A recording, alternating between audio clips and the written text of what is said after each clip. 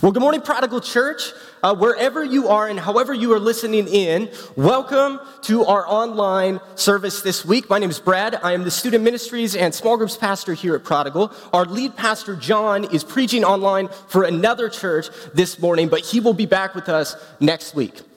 So today we are starting a brand new series, The Road Less Traveled, where for the next few weeks we are going to be journeying with Jesus step by step, encounter by encounter on his road to the cross, and just beyond that, into the Easter weekend and celebration of resurrection next month. So today, that journey that we're embarking on is going to begin with a single moment that leads to a movement. Just one verse that changes the direction of Jesus' life and our world with it. See, a moment can make all the difference. We know that. Our lives are defined by moments that we can point to and say, life was different before and after that. Getting to do weddings, one of the coolest things I do is I sit down with the couple before we do their ceremony, and I get to hear their story. And one of the questions that I often ask is I say, was there a moment when you realized that this was the person you wanted to marry? Was there a moment when you knew this is the person I wanted to spend the rest of my life with? And usually the immediate response is they'll say, no, I think it was more sort of a gradual thing for us.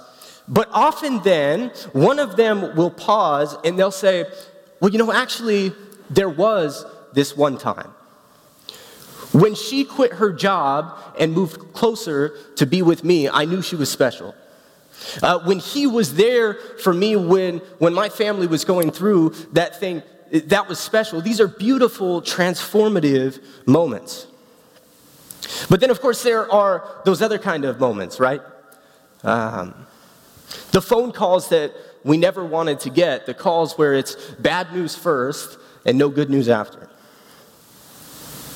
And I know that for the last few weeks, our lives have been filled with this whirlwind of crazy moments, public service announcements, press conferences, school closures, moment after moment.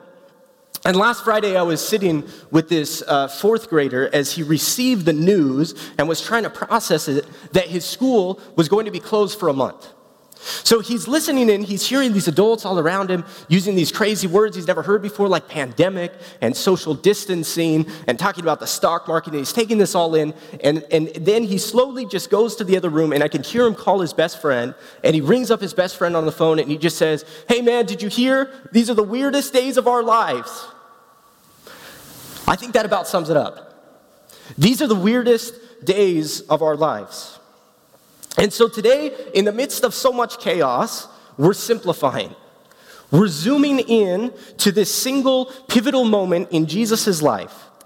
Because in watching how he lives into this moment, we'll draw out three questions for our own momentous days. So our journey begins in the Gospel of Luke, chapter 9. Up to this point in the story, Jesus has been doing the work of God, and that involves all this exciting stuff. He's teaching things about God that they've never heard before. He's preaching good news to the poor, to those who are down and out. He's healing the sick, but he's mostly limited his work to this one sort of local area. But now, in Luke chapter 9, verse 51, our verse for the morning, this seismic shift occurs that turns the page from one chapter of Jesus' life into the next. From here on out, the plot thickens, the action ramps up, and it's this crash course to the Easter weekend, to the cross, and to the open grave. And it all begins with this simple verse. Luke writes this: as the time approached for him to be taken up to heaven, Jesus resolutely set out for Jerusalem. I want to focus first just on this opening phrase, as the time approached, or as others of our translations go, as the days drew near. See, the first thing we notice is that Jesus has a very peculiar sense of time.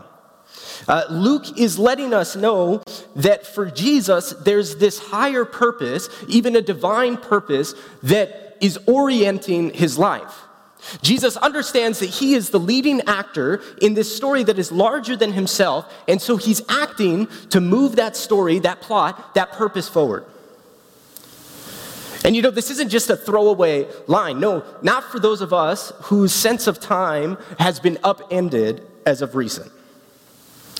Now it's not just that we're spending hours more washing our hands every day, that we're having to take extra time looking in the store for things we've never had to wonder if they were there, that we're standing in line longer. No, we're talking about this new coronation era. This is literally a sermon that is being preached from a city under quarantine. And so as we enter into this new normal, every day we're hearing from our friends who've suddenly become effectively unemployed because their job location has been closed. Suddenly they have more time off than they'd like. Others are telling me they're working in the medical industry, and they're saying they're working overtime just to try and stay ahead of this outbreak. They have less time than ever. And for all of us parents, right, we get to suddenly have our kids around far longer than we'd ever expected. So what did we do with this time, with these weirdest days of our lives? Well, one of the greatest stories ever told, The Lord of the Rings. Yes, I'm a huge nerd. There's this profound scene near the very beginning.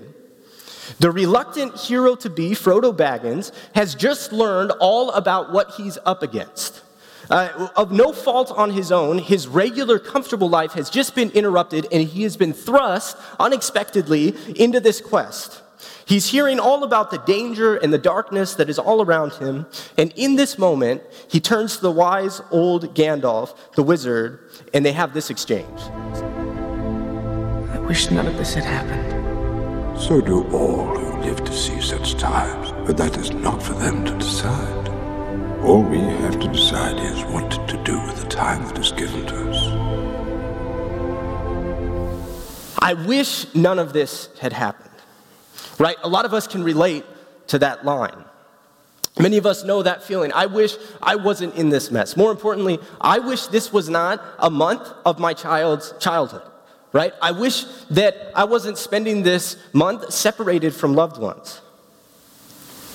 And yet, in response to trying times, I think Tolkien, the author of Lord of the Rings, as a man of deep faith, gets at the question our scripture prompts us to ask this morning. What is it time for in my life? In this unprecedented time, what could it be that God is calling me towards? How can I not just get through this time until it's back to business as usual, but how can I live purposely through this time? How can I be present to what God is doing in and around me today? See, that's the first question that I think this passage prompts. What is it high time for you to do today? See, when Jesus determines it's his time to act, we're told that he set his face to go to Jerusalem. At home, my son, Rohan Javier, he's just a year old, and so he's just learning to talk. And so at this stage, it's great because he's got a couple go-to words in English and a few others in Spanish. But mostly right now, if he wants to communicate, he just runs into the room and uses these frantic gestures and this sort of baby babbling of, and we're just supposed to know what he's talking about. So if as a parent, if I want to see how my child is exploring their world, I have to follow his gaze and see what it is that's got his attention.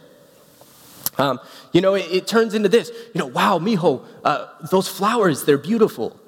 Or, oh, what's that over there? Oh, that's a dog. What sound does a dog make? This is the dad life, right? Or just every once in a while, picking him up and saying, oh, no, it's okay. The Roomba's not after you. See, when we care about somebody, we want to see what they see. We want to pay attention to what they're concerned with. And here in dramatic fashion, Luke portrays a literal turning point in Jesus' life. So that as Jesus pivots toward Jerusalem, Luke, like a great film director, has our attention, the attention of his readers, turned to face the horizon that Jesus has turned towards. And it begs the question, what is it that Jesus sees? Can we get a glimpse of what it is that Jesus is turning towards? We're told that he set his face toward Jerusalem. See, to set your face was this ancient Hebrew term, and it was this term that people would use when someone had determined to do something or had set out for some destination. Many of us know the expression on our friend's face. Maybe we're arguing about something and we're debating something, and suddenly we see their face just sort of set, and maybe they're nodding along with us still, maybe they're even smiling, but we can tell our words are having no effect. They've made up their mind. Back in the day, they would say, her face has been set. Jesus' face is set towards Jerusalem. And that matters because Jerusalem isn't just some random location. It's not just another address on Google Maps. No, Jerusalem was the cultural center of Jesus' world. It was important for two things. First of all, because it was the seat of the religious establishment. It's where the temple was located. And second of all, because it was where the Romans had set up their political base. And because Jesus and his movement from the very beginning were seen as a threat to the powerful, whether religious or political, Jesus is headed straight into the buzzing nest of his opponent's territory, right into the teeth of his fiercest opposition. By turning toward Jerusalem, Jesus has set his way in the kingdom of God that he's proclaiming on a collision course with the status quo. Jesus' conviction leads him to upset and to come into conflict with the complicit, the complacent, the comfortable. And he does this at great cost to himself. So this is all the more impressive if you read earlier in Luke 9 and you realize that Jesus has already predicted the sort of welcome he's going to get in Jerusalem. He's already told people that he knows that his path there is going to lead through suffering and death. So when we ask, what is it that Jesus sets his face toward, when we follow his gaze, inevitably we're confronted with the cross. In a very real way, we find Jesus in a moment where he's coming to terms with and coming face to face with his own death. And that is a deeply uncomfortable thought. See, nothing makes us quite so squeamish as talking about death. The French philosopher de La Rochefoucauld said a long time ago, he summarized our inability to look at death in this way. In one line, he said this: neither the sun nor death can be looked at steadily. We want to turn away. We want to shield our eyes from both. And yet, Jesus turns toward it. The uncertainty, the grief, Jesus enters in to this most human of experiences. Because, like it or not, this is just part of coming to terms with our humanity. One writer put it quite memorably. He said this. He said, when we're young, death is fascinating because it's purely hypothetical. And then, death fascinates us as we get older because it ceases to be hypothetical. Jesus enters into our human experience. He comes face to face with death. And as I reflected on this verse, I couldn't shake this kind of deep realization. I couldn't shake this sense that if we really want to set out with Jesus on the road he chooses to Jerusalem, we have to come to terms with the cross. And this was all, I admit, too heavy for me. There's a lot going on this week. And so what I did is I texted a few friends. And I just sent out this text to them, and I said this: hey, I'm giving this talk at my church, and I was wondering if I could talk to you about part of it. And most of them texted back, sure, what's it about? And I wrote back, mortality. And after a while, they responded back like, you serious? And I said, dead serious. Which I thought I had sort of the last word there until one of them responded back to me, sounds fun, man, see you tomorrow. Like, I guess I picked the right people. So all I did this week is I read this verse to people, and then I just invited them to share their responses. One of the most interesting came from my buddy Ben. He's a pastor now down in SoCal, but before that, he was, of all things, a mortician. Right? Like, that's sort of a weird bring your kid to work day sort of thing. But I guess, he has this experience, so I wanted to draw on it. And Ben told me this. He said, Brad, when I worked in the funeral industry, my job was to mask death. To dress it up, to make it pretty, or make it just another business transaction. Because people don't like to look at it. We don't like to be reminded of our own mortality. We face it only when we're forced to. But he said, when I read this verse, I see Jesus coming to an intimate understanding of his own death. He's aware it's coming, and he steps towards it. And that's courage. There's another friend responded this week. He said this is beautiful. He said, what I see here is that Jesus is moving toward the pain and brokenness of the world. He's stepping into the tension, the unknowing, and the uncertainty. And see, that's really good news for us, because today, in the midst of our difficult times, for those of us who are face to face with difficult things, for those of us who are feeling lonely today, for those of us who are afraid, for those of us who are worried and we're bothered by whatever it is that we've come face to face with, we need to know that Jesus doesn't shy away with these things, from these things that we're facing, but that he's with us and he's present in facing them with us. Whatever it is that you are facing today, whether it's fear, whether it's failure, whether it's regret, whether it's pain, whatever it is, know that Jesus is with you. He turns his face towards us in our need. And see, this has huge implications for us, because I'm going to be honest, I tend to avoid difficult things. It's easier to leave certain bills in a stack unopened. It's easier to ignore that sort of nagging pain instead of getting it checked out. Easier to leave a hard conversation with a family member for tomorrow. Simply put, when I'm at a fork in the road, I tend to take the road of least resistance. I like to wait, watch what everyone else is doing, and then follow suit. But here, what Jesus is doing is he is showing us another way, the road we're going to be talking about this month, the road less traveled. And that road is the way of courage and self-sacrifice. It faces up to what needs to be addressed, and it takes it on. And here's why it matters for us today. Because Jesus set his face to Jerusalem out of his love for us, we today can set our faces to our suffering city and our world out of love for our neighbors. Because of what Jesus did, we can step out of comfort and we can step towards service. Because of what Jesus did, we can step away from indecision and choose to act instead. But this requires just one more thing of us, and I'll close with this. One word: resolve. Resolve. The end of our verse reads like this: Jesus resolutely set out for Jerusalem. If your social media feeds are anything like mine, you'll see that there's a whole bunch of resolutions, wonderful, positive resolutions that are floating around right now. And these are really, really good things. Lots of people saying, I'm going to get back to reading with my extra time. I'm going to get back to working out and get in shape during this time. And these are really, really positive things. But what many of us are realizing just a few days into this is that our day one quarantine resolutions feel very differently when we're confronted with day 3 of quarantine's realities. Resolutions are easy to make, but living with resolve is hard. This morning, we're focused in on the courage of Jesus setting out on the road, the first steps of his pilgrimage, which he calls us to follow him in.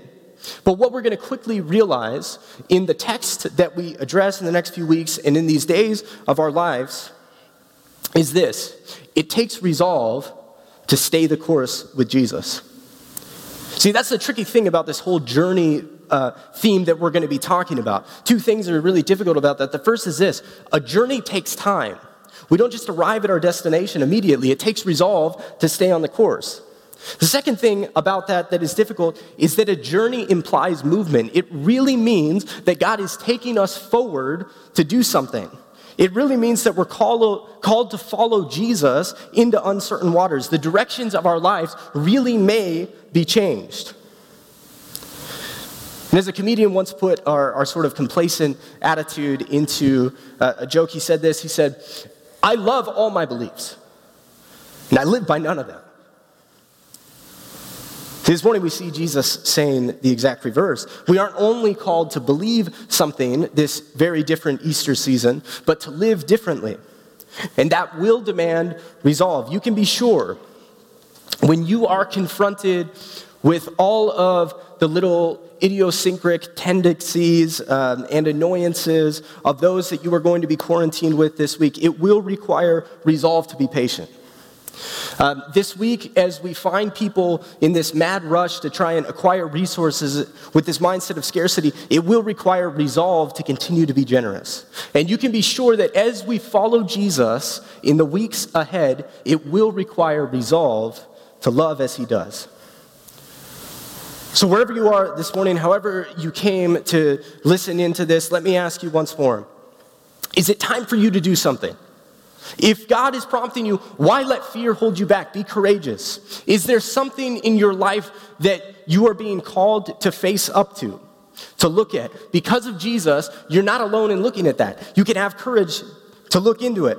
Is there some resolution that you've made that now you need strength for and courage to follow through with? The Spirit can give you resolve. Because Jesus lived faithfully into this moment in his life 2,000 years ago, he opened a new way for us to live faithfully in our time today. Let's pray.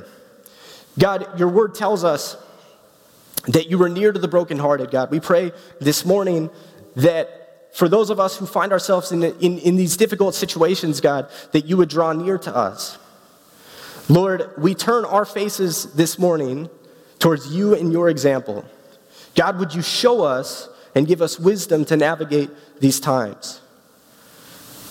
Lord, you say that we're to pray that the same attitude that was in Christ Jesus would be in us, that same courage. So God, we pray today that you would give us wisdom to know what time it is, that you would give us resolve, and that you would give us courage, Lord, that we can show your love to the world today. In Jesus' name, amen.